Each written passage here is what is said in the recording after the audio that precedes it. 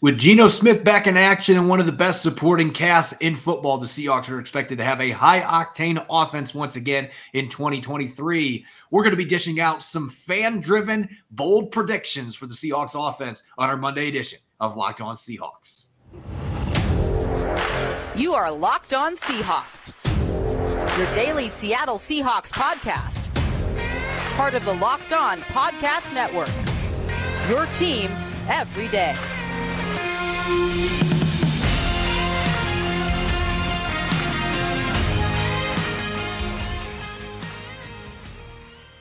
Greetings, 12. This is Corbin Smith, host of the Locked On Seahawks podcast, your daily Seahawks podcast, part of the Locked On Podcast Network, your team every day. Glad to be joined for our Monday episode by my co-host in crime, Rob Rang, and a special thanks to all the 12s out there, whether you're listening in Montana or you're across the country listening in Connecticut. We greatly appreciate you making Locked On Seahawks your first listen 5 days a week. We're nearly 2 weeks away from the start of training camp, and we're going to be in the top 20 in our 90-man countdown, the 20 most important players for the Seahawks heading into the 2023 season. And we'll be tackling your questions in our Monday mailbag, some really fun ones submitted for today's show. Let's get to this jam-packed episode. This episode is brought to you by LinkedIn Jobs, which helps you find the qualified candidates you want to talk to faster. Post your job for free at linkedin.com/LockedOnNFL. That's linkedin.com/LockedOnNFL to post your job for free. Terms and conditions apply.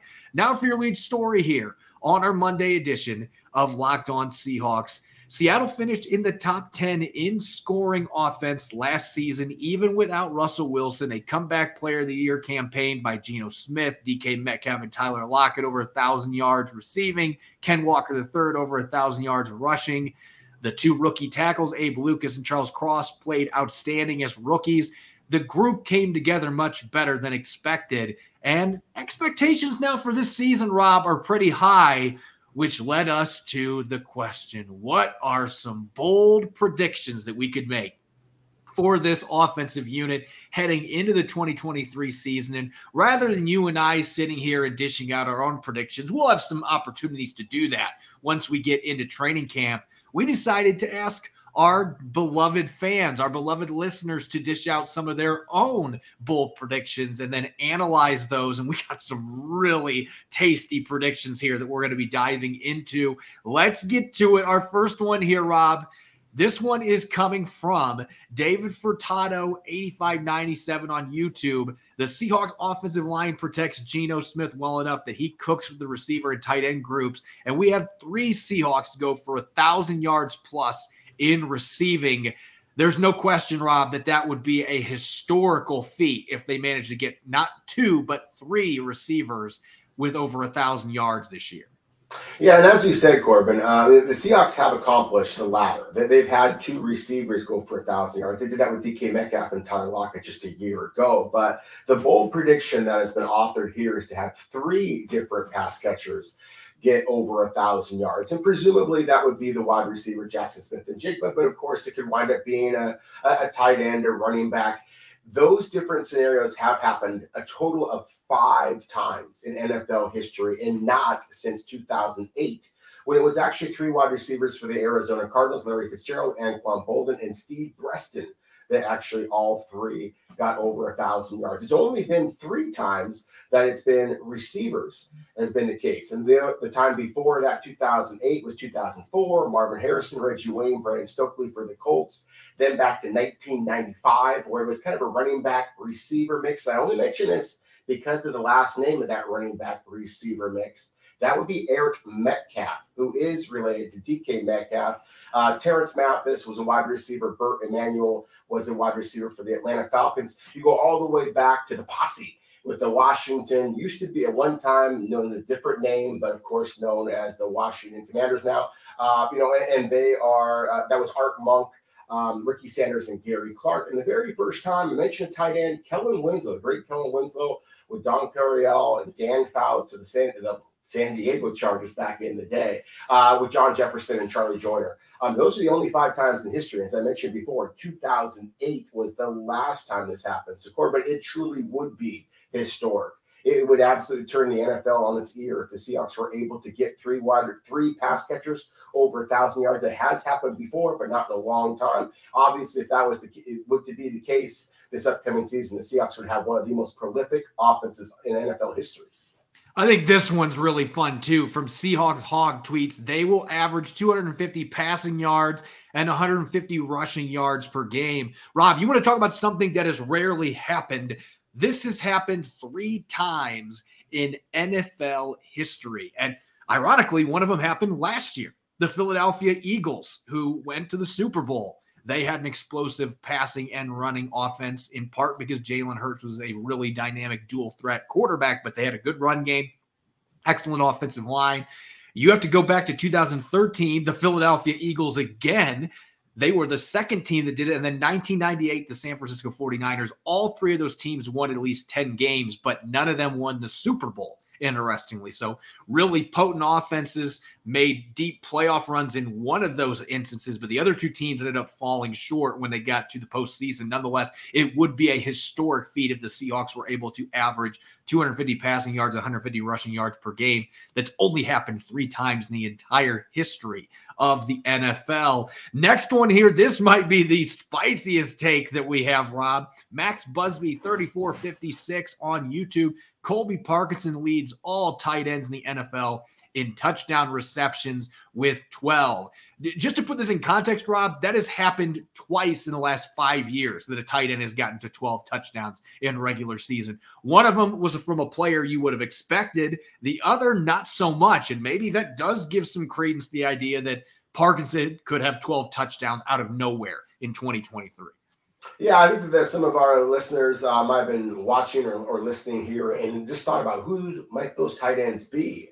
Travis Kelce, the Kansas City Chiefs, of course, just won a championship and put up one of the most dominant seasons you've ever seen from a tight end. And Eric Ebron would be the trivia answer to the question that you might be thinking about that Corbin just alluded to a moment ago. Corbin, you talked about it. We are going to have our opportunities to make our own bold predictions. When we first started talking about this idea, one of the players that I was going to mention is Colby Parkinson. I do think that he has a chance to kind of vault ahead of Noah Fant and Will Dissly to be Seattle's number 1 tight end. But to get to 12 touchdowns would be obviously a huge jump. To me, this one's a little bit too bold, but I am kind of thinking along the same lines of Colby Parkinson having his breakout season in 2023. Yeah, he absolutely could. I think 12, though, that would be an insane number. Again, it's only happened twice in the last 5 years. And so, maybe he can get to 6, 7 touchdowns. That would be reasonable. But 12, that is certainly a bold take. Next one here coming from GoChaw82 tweeting, Geno Smith will run for 20 first downs and 5 touchdowns in 2023. I don't necessarily think that rushing for 20 first downs is quite as bold. That would still be a lot. And I don't know that Geno's going to run enough to be able to do that. But 5 touchdowns, unless he's getting a bunch of quarterback sneaks and they're having Ken Walker III push him into the end zone, it's hard for me to envision him getting 5 scores in the rushing variety. But that would also mean that they're getting into the red zone a lot, which would be good news for the Seahawks. So hopefully he can get to that number and this bold prediction comes true, because that usually means there's some pretty good results getting downfield to get your quarterback into that position. Last one that we've got here coming from Big Dumpy 29 tweets, O-line will be top 10 in the NFL, and Abraham Lucas is an all-pro. I don't know which one of those is more bold, the idea that this line could be a top 10 unit by the end of the season, or Abraham Lucas in year 2 takes a massive leap and becomes an all-pro caliber player. I actually think that I would be leaning towards the first one, and that's not a slight on Abraham Lucas, because I could see him being a contender to be a Pro Bowler potentially this year and maybe a second-team All-Pro. But you've got those 2 ascending young tackles. You think your interior offensive line is going to be better with some of the upgrades you made this offseason. If everything works out, then this could be a top 10 line. I would lean more towards that happening than Lucas. But if the entire line plays better and the Seahawks win a bunch of games, you're going to have a better chance by default to get all-pro selection. So maybe that means that Abraham Lucas is one of those big winners. Coming up next, we're going to be tackling your questions on our Monday mailbag. We got some really fun ones today that we're going to be answering. We'll get to those here in a moment on our Monday edition of Locked On Seahawks. This episode is brought your way by LinkedIn. These days, every new potential hire can feel like a high-stakes wager for your small business. You want to be 100% certain that you have access to the best qualified candidates available. That's why you have to check out LinkedIn Jobs. LinkedIn Jobs helps you find the right people for your team faster and for free. When I was a site manager, LinkedIn Jobs was my go-to post-writing positions to land top candidates, and they made the process easy and seamless. All you have to do is create your job post and then add your job in the purple hashtag hiring frame to your LinkedIn profile to spread the word you're hiring. Simple tools like screening questions make it easy to focus on candidates with just the right skills and experience so you can quickly prioritize who you'd like to interview and hire. It's why small businesses rate LinkedIn Jobs #1 in delivering quality hires versus leading competitors. LinkedIn Jobs helps you find the qualified candidates you want to talk to faster. Post your job for free at linkedin.com/LockedOnNFL. That's linkedin.com/LockedOnNFL to post your job for free. Terms and conditions apply.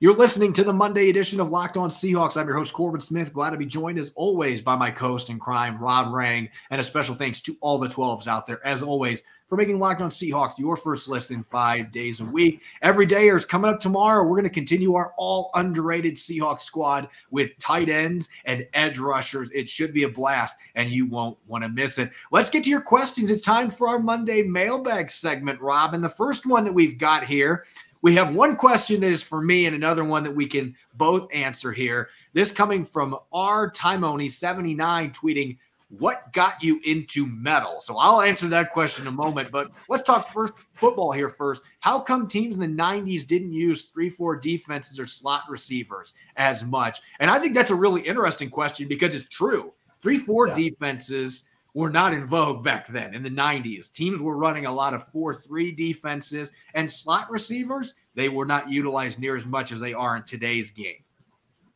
No, they certainly were not. A huge part of it was in the 80s, San Francisco 49ers and Bill Walsh and his offense was just such a timing-based offense. It was unstoppable. And so defenses had to start to learn to adjust. And so that's where you're going to start to see teams really start to kind of get into this quote-unquote era of modern football. You know, when I first started getting into the scouting business, Corbin, I remember buying a book that was basically on coaching and scouting football, and it kind of talked about the dangers of the passing game. And it mentioned that if you throw the ball, there's 3 possible outcomes. Obviously, you could get the reception. It also could be an incompletion. It also could be an interception.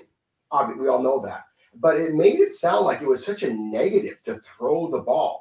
And that was the mindset back in the day. It was all about running the ball. It was all about being very close and compact at the line of scrimmage. And it's only as time has gone on that we started to kind of spread the field wider and deeper. And then there was that time we kind of mentioned that Don Coryell offense where it was all about the deep shots. Now it's all about extending the field again horizontally, just because the pass rush gets to you so quickly and the quarterbacks are getting the ball out of their hands so quickly. So, yeah, I think that it's a fun question because it kind of talks about the timeline of football. And I'm excited to see what's going to happen moving forward. I think that we're going to continue to see the NFL evolve. Yeah, I think that when you look back at the 90s, a lot of it was just personnel and just the way that the game was played. And teams were running a lot more of the 2-back, 2 tight end offenses, 3 yards and a ball of dust. That was the way that the game was played in the 70s, 80s, and 90s. And things started to change at the turn of the century, and teams were able to sling the football all over the place. And we've seen that carry over now. And more times than not, teams are going to have 3 receivers on the field now. Yes. Back in the early 90s, mid-90s, that was not the case. 2 receivers in the field. Let's get 2 backs. Let's run it down their throats. Let's be conservative with the football. Let's try to eat up possession clock. It was just a different game than what we see in the NFL today. There's no question about it. As far as the first part of that question, what got me into metal, you can blame my high school football coaches, because before that point, I was listening to just alternative rock, and then I got to hear Slipknot for the first time and Disturbed and a few other bands. And next thing I know, that was all that I was listening to. And here we are now, and that's all I listen to these days. Next question coming from Jeremy on YouTube. Which player coming back 100% healthy is most important to Seattle's defense, Jordan Brooks or Jamal Adams? I'm going to be leaning towards Jamal Adams in this one. We've talked about it before on the podcast. I just look at his unique skill set when he is healthy, his ability to get into the box and wreak havoc as a rusher. He is a plus run defender. He's been one of the top graded run defenders at safety pretty much every year he has been in the NFL since being a top 10 pick. And we know how much the Seahawks struggled in that regard last year. You have to utilize him properly because of his skill set. You have to find ways to maximize that. But I feel like Clint Hurt was figuring that out last season. Unfortunately, got hurt in the season opener and missed the rest of the season. Jordan Brooks is an important player. I don't want to discount that. But you did bring back Bobby Wagner. You added Devin Bush in free agency. So you've got some insurance there. And I know that they added Julian Love, and maybe Julian Love can handle those strong safety duties as well. But Julian Love is not the same style player. I feel like Jamal Adams just gives this defense a lot more schematic flexibility. I think that's a really great way of articulating your point, because I actually kind of disagree with you. I was going to argue for Jordan Brooks, but I think that you make a really compelling argument there about why Jamal Adams is more important to Seattle's defense moving forward. And I have to agree with you in terms of Jamal Adams being such a unique player. But I do definitely want to mention the fact that Julian Love, I just think is such a quality safety that can play just about any role that you want him to play. I think that he can be that free safety if you had any kind of problems with Quandre Diggs. I think that Julian Love can play that role. I know that he can play the traditional strong safety role and the traditional nickel cornerback role. So to me, the backup idea, at least, behind Jamal Adams, I personally feel a little bit safer about than an aging, still great, but an aging Bobby Wagner and an inconsistent Devin Bush at this point. And I just want to see more from guys like Avai Jones or John Radigan before I'm really going to consider them in the mix for considerable playing time at linebacker. So that's the reason why I would argue that Jordan Brooks is actually more important. I personally think that Jamal Adams is the better player. I think he's the more impactful player. The big plays, suggest that. I also think, though, that Seattle's depth chart behind Jamal Adams might be better than the depth chart behind Jordan Brooks. I think that Jordan Brooks has proven himself to be more reliable than Julian Love. And I think that Seattle leans on Jordan Brooks a little bit more than they would with Julian Love. I think it's an excellent question. And again, it's a question that I'm not so sure that I feel strongly with my own answer. I think that your answer is a good one as well. I think that this is truly one where you could make arguments that are sound for both because they're both really important players for the Seahawks. Darren T on YouTube, who do you think is most important to sign to an extension? Damian Lewis, Noah Fant, or Jordan Brooks? So maybe piggybacking off your answer last question, Brooks, that situation, Devin Bush and Bobby Wagner are also free agents. So from a short-term perspective, you would like to get Brooks re-signed because you don't know who else is going to be there at the position. But I'm going to say a different player here. I'm going to say Damian Lewis. I think that this offensive line, you're going to have Cross and Lucas under their rookie contracts for 2 more years after this season. You're going to have a window to have one of the best young offensive lines in the NFL, but you need a veteran presence. And I think Lewis was Seattle's most consistently solid offensive lineman a year ago. He was able to rebound from a sophomore season where injuries really held him back, but he was so good as a rookie too. We're still talking about a guy that's in his mid-20s. He's in the prime of his career. I don't think that you'd have to break the bank necessarily to be able to sign him to a long-term deal. You're going to have to pay him some good money. He's a solid young guard, but I don't think you're going to have to pay him top 5 guard money either. I just think that his veteran presence, he's the elder statesman of this offensive line now with the departure of Gabe Jackson. So you need to have a rock-solid veteran that can lead your offensive line that has been through the rigors, which Damian Lewis now has been. So I think Noah Fant's a good player. I like some of Seattle's other tight ends, though. To me, Damian Lewis is the easy answer on this one. Yeah, again, I'm still going to lean towards Jordan Brooks just because I'm always worried about finding those true 3-down linebackers. And I think that Jordan Brooks, when healthy, is that. He may not be an all-pro, Pro Bowler. He may not be kind of the leader of the group, although he was, asked to be the guy wearing the green dot a year ago. And now that Bobby Wagner's back, he's kind of resuming that spot. I am hesitant to give even a good one, an interior offensive lineman a big contract. And I think that Seattle is going to be as well. I think that Damian Lewis is a terrific football player. I think that Seattle should re-sign him. But just in the salary cap world that we live in, I just don't think that an interior offensive lineman is quite as much of a priority as, again, a 3-down linebacker. I think that you make excellent points about how important Damian Lewis is, his age, his consistency, his, the elder statements, and all those points I think are excellent ones, and why Seattle should make it a priority to re-sign him. But if you had to choose one or the other, assuming Jordan Brooks is healthy, then my preference would be the linebacker rather than the interior offensive lineman. Going to some media here with this next question. Matt tweets, best football movie, TV show, and why? This might actually lead to the greatest debate we've ever had on this show, Rob. Well, I don't know, because I've got a lot of them. It's hard for me to say my all-time favorite one, my kind of guilty pleasure one, I will watch every single time I happen to be flipping through the channels, is Rudy. Rudy Rudiger, that story to me is just inspirational, but it's more than just football.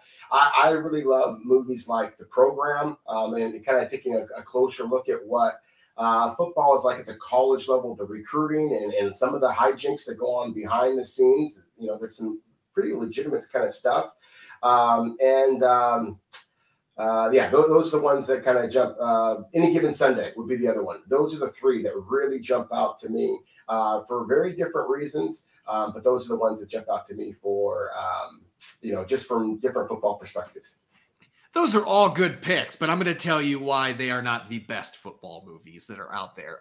From a serious perspective, Remember the Titans is still, that's the movie for me that whenever it's on TV, I have to stop whatever I'm doing and I find myself watching it just because Denzel Washington was incredible. The cast that they had for the players. And I know that they took some liberties with the true story, but that's what great movies do. They're going to take some of the truth and then they're going to spice it up. But Remember the Titans is just inspirational and the history behind it.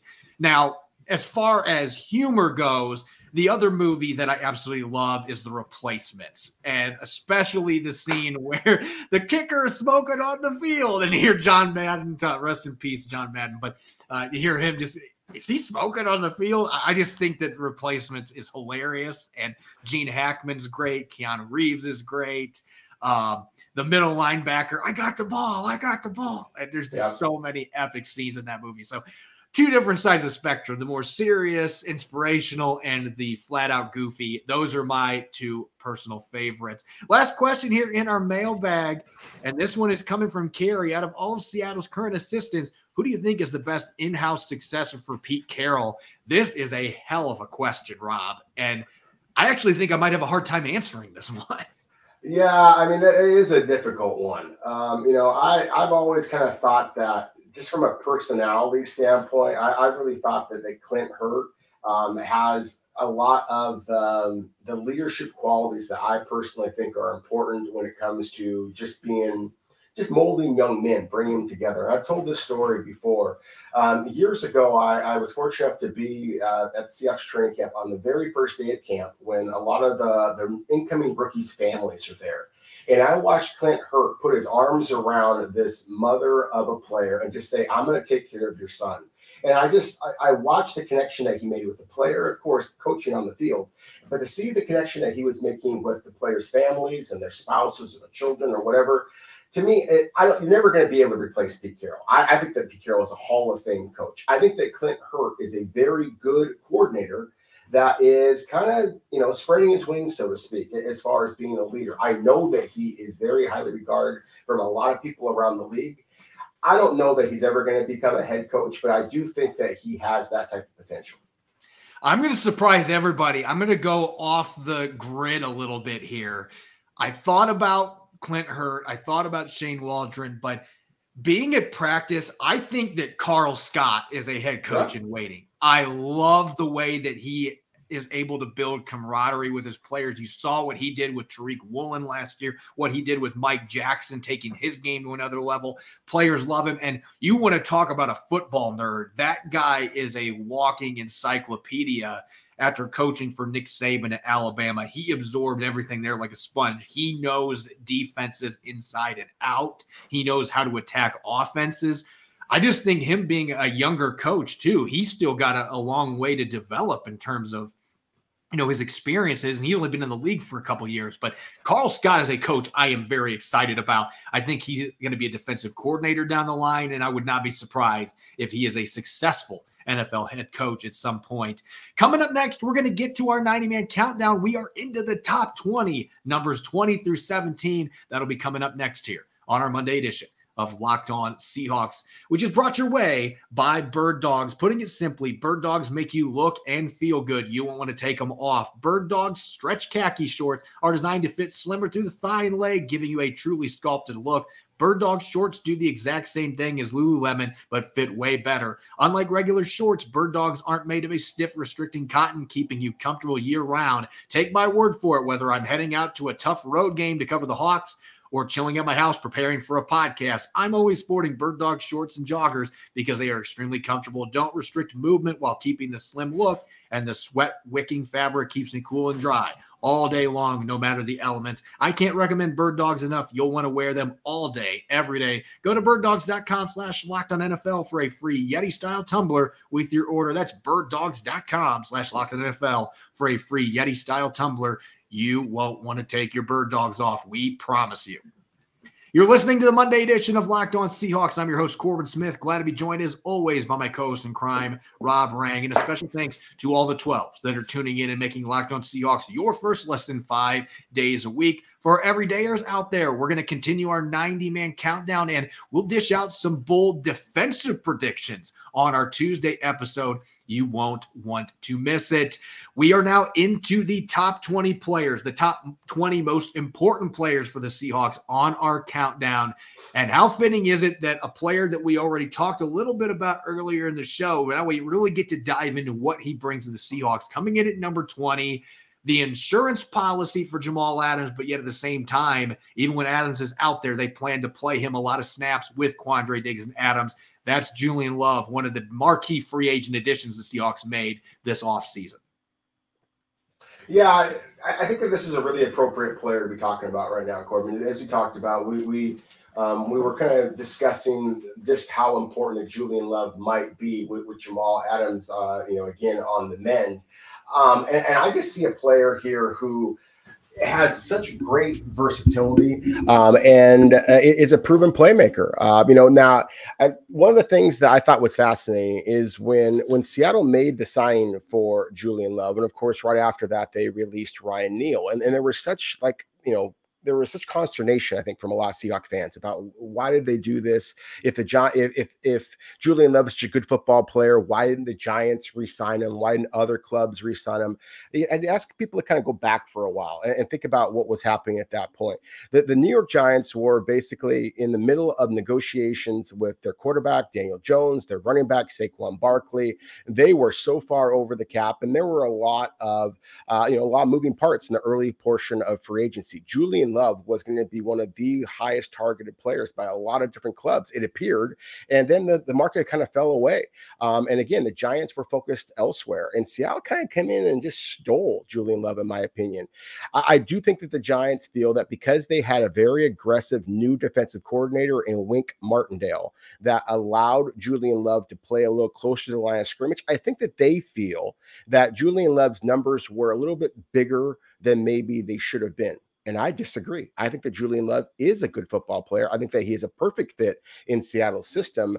And I think that Seattle got a very good player for relatively cheap. And so, again, I think that this is a huge addition for the Seahawks. I think it makes their defense much more multiple. I think, as you articulated in the last segment there about Carl Scott, who's doing a great job in Seattle secondary. I think that Carl Scott is going to have a fun little toy to play with here in Julian Love as well. So, again, I just think this is a big-time playmaker for the big-time player for the Seahawks. And if Jamal Adams is on the field, I think that Julian Love is going to be that much more able to allow Seattle to be so multiple in the secondary, to create some of those big plays, to make this defense be able to match its offense and hopefully push Seattle deeper into the playoffs. Yeah, this guy is not just a top 20 most important player for the Seahawks because he replaces Jamal Adams if he's not ready to play at the beginning of the season. I mean, he is going to play a ton of snaps regardless of whether Jamal Adams is healthy or not. And you look at the track record, this guy has been a good NFL player in the slot. He's played outside cornerback for a little bit. He's played both safety positions. He can play single high. He can play two high. He can play in the box. He can blitz. This guy's had some decent success blitzing quarterbacks. I mean, he can do a little bit of everything. And when you've got a jack of all trades like that I think is borderline elite at some parts of his game. I mean, he's a really good athlete. We're talking a guy that ran in the 6.7s, I believe, in his 3-cone time. Yep. at over 200 pounds. So Julian Love is a fantastic athlete that has the change of direction skills to be able to play in the slot. You can blitz him. You can play him back deep. He's got good ball skills. Why would you not want to get your hands on a player like this? And I agree with you. You get him for $12 million for 2 years. I think that is a steal when you look at the versatility and just the overall talent that he has. Seattle is going to be able to use him in more ways than they could use Ryan Neal. And that's not a slight to Ryan Neal. Neal had his own versatility, but not to the point that we will see with Julian Love, where you can really put him up against speedy slot receivers and he can defend them. That was not something you were going to do with Ryan Neal. So Julian Love really opens up your playbook, and he's a guy that can stuff the stat sheet a number of different ways. And oh, by the way, he's only 26, so he is still an ascending player. That's how John Schneider has changed free agency. He is going after these younger players that still have a lot of room to grow. Now, let's talk about one of those incoming rookies that we haven't yet seen on the field, Jackson Smith-Njigba coming to town. One of the Seahawks' big problems last year, Rob, they were near the bottom of the NFL in third down conversion rate. And there were a number of factors behind that. The offensive line was inconsistent protecting Geno Smith. But I think one of the big missing pieces was that player in the middle of the field that could win those contested catches, that knew how to get open, to find the soft spots, that the quarterback, Geno Smith, could lean on. Jackson Smith-Njigba, I think that is the most immediate impact that you see from him. And he's capable of doing other things, but that intermediate, that 10-yard game, the 5 to 10-yard game, where he is able to move the chains, make those tough catches, and create after the catch with his acceleration. That is something this offense has been missing, that he can immediately bring to the table and then open things up for everybody else.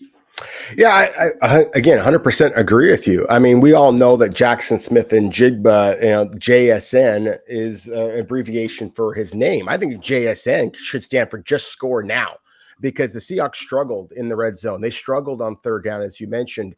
And I really think that that's where Jackson Smith-Njigba is going to be able to come in and make an immediate impact on the Seahawks. I don't know that rookie of the year candidates can trumpet their success on third down, but I think that Jackson Smith-Njigba and his representatives and the Seahawks should be preparing a campaign to get this guy a possible rookie of the year kind of consideration. Yep. If he does become the dominant factor on third down, that I think that he can be. And I'm super excited about his talent. I was down on him. I want to make sure I'm clear about that. I was down on him early in the draft process because it terrified me that he missed this past season. And still, for the Seahawks to invest a first round pick, I think it is a bit of a roll of the dice. But my goodness, when he is on the field, he's the best player on the field. And so that's the thing, is that it is very exciting what this guy could be if everything goes the way that you hope. The quality of his route running, the way he snatches the football out of the air, and the fact that you already have in place a Pro Bowl caliber quarterback and 2 elite wide receivers. He really should get the same single coverage that JSN was able to absolutely destroy at Ohio State. It should be a quick and relatively painless transition for this rookie, and he should be able to hit the ground running. If that's the case, again, I think that there is an awful lot of excitement brewing in Seattle. We've talked a lot about Smith-Njigba and the impact he's going to have on Geno Smith, but there's also that ripple effect on some of your other secondary targets, and that includes the tight end position. And I've mentioned this a few times. I could see targets and receptions being down for all 3 of Seattle's tight ends this year, just because there's only one football to go around. At the same time, though, a player we haven't talked about much during this offseason who might actually have a chance to really be a beneficiary of Jackson Smith-Njigba that is not named DK Metcalf or Tyler Lockett is Noah Fant, because yes, Colby Parkinson's got the size, but Noah Fant is a legit 4.5, 40-yard dash time tight end. This is a guy that truly has seam stretching capabilities that the Seahawks didn't get to use much last year. But he might be a player that when you have that slot target in Jackson Smith-Njigba that's going to draw attention, it's going to take pressure off your outside receivers, but it also is going to open things up for Noah Fant, who can become a real matchup problem for opposing defenses because he's got decent size, but he's an outstanding athlete, and he's got soft hands, didn't have any drops last year. So maybe we're discounting what Noah Fant can do in this offense with Smith-Njigba coming to town, because it does make it, hey, he's target number 4. You can only allocate your resources to so many top receivers before somebody's going to get open. Maybe Fant is the one that benefits, and we actually see an uptick in his yards per reception and his yak yardage. I think that there's definitely that possibility. As you said, when you mentioned the 4.5 speed. I mean, this is the fastest of Seattle's tight ends, and he's also very, very large. And this is a legitimate 6'5", 250-pound man out there who can run in the 4.5s. There's not very many linebackers who can run with him. There are certainly not very many defensive backs who would be able to handle tackling a guy of Noah Fant's size.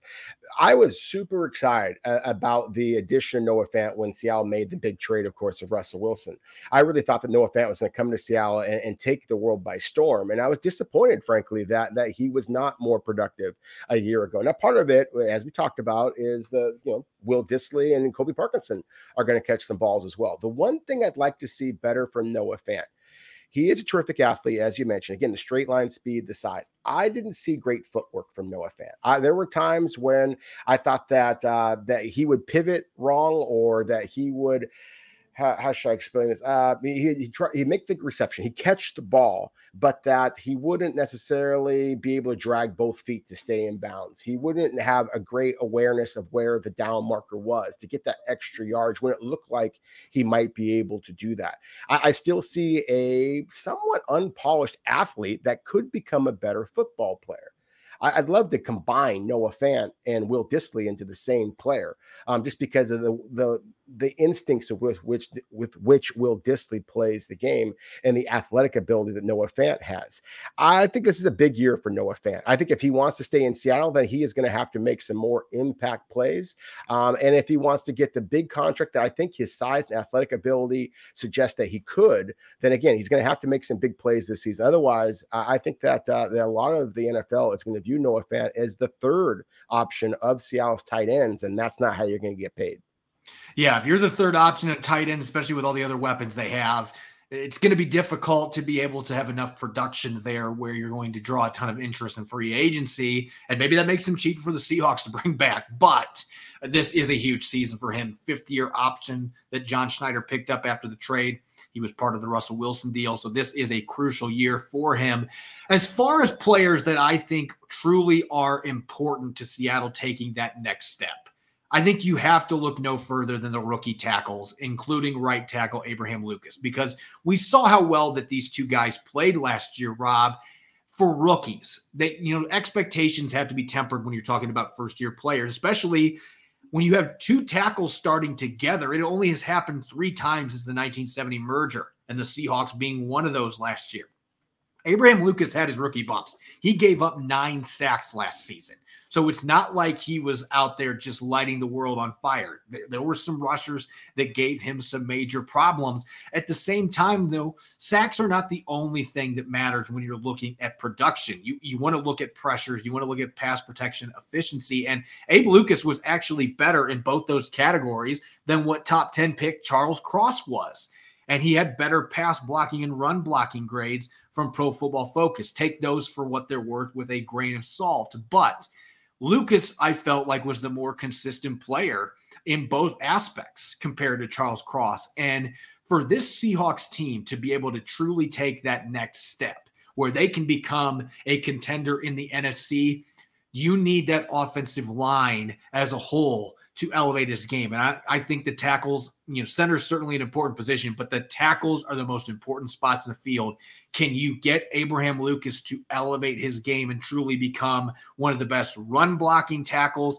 And can he take a leap in pass protection, limit some of those sacks that he gave up with more experience going against some really tough competition in the NFC West? I think there's a lot riding on these tackles taking that second-year leap, especially Lucas on the right side, given how well he played last year as a third-round pick as a rookie. Yeah, I think, as you said, the offensive tackles are absolutely critical to Seattle's success. I don't think that Geno Smith has the season that he had a year ago if he doesn't have pretty solid play from those two rookie offensive tackles. Now, as you said, again, they were not superstars. I'm not voting for Charles Cross or Abraham Lucas at this point as all pros, but to start every game, to take their lumps and come back fighting the way that they did. Abraham Lucas in particular, who struggled a little bit with injuries and really showed his toughness in fighting through those injuries to start all 17 games, I think was phenomenal. And I think it's one of the biggest reasons why the Seahawks should be excited about moving forward. That said, I don't see with Abraham Lucas that all-pro type of potential. I think he's going to be a really, really solid player for a long time. I think this could be a 10-year starter in the NFL, and absolutely prove that where Seattle selected him, he was a steal at that point. He should have been at first, early second round pick, in my opinion, and we talked about that for the last couple of years now. At the same time, I just want to see him kind of continue to smooth out his game. I don't think that he is a player that is going to take some huge jump. I mean, this is a 4-year starter at Washington State, went to the Senior Bowl, played against top competition. I think you're going to see steady growth. That's what I'm hoping for Abraham Lucas. Some of the other players, like, say, a Phil Haynes at right guard, presumably started right next to him, who didn't start quite as much, didn't play as much football in his high school career and all that kind of stuff. Those are the players I think you can see that huge leap. For Abraham Lucas, again, I just want to see that kind of steady ascent. If he does so, then I do think that you're talking about, again, a long time starter in the NFL who might be able to sneak in a Pro Bowl nod or two. As always, you can follow me on Twitter, Corbin Smith NFL. You can follow Rob at Rob Rang. Subscribe and follow Locked On Seahawks on YouTube and wherever you listen to your podcast. Coming up tomorrow, we'll continue our all underrated team with tight ends and edge rushers, and we'll be looking at our 90-man countdown numbers 16 through 13 as we draw closer to the top 10. You won't want to miss it. Thanks for listening in and enjoy the rest of your Monday. Go Hawks.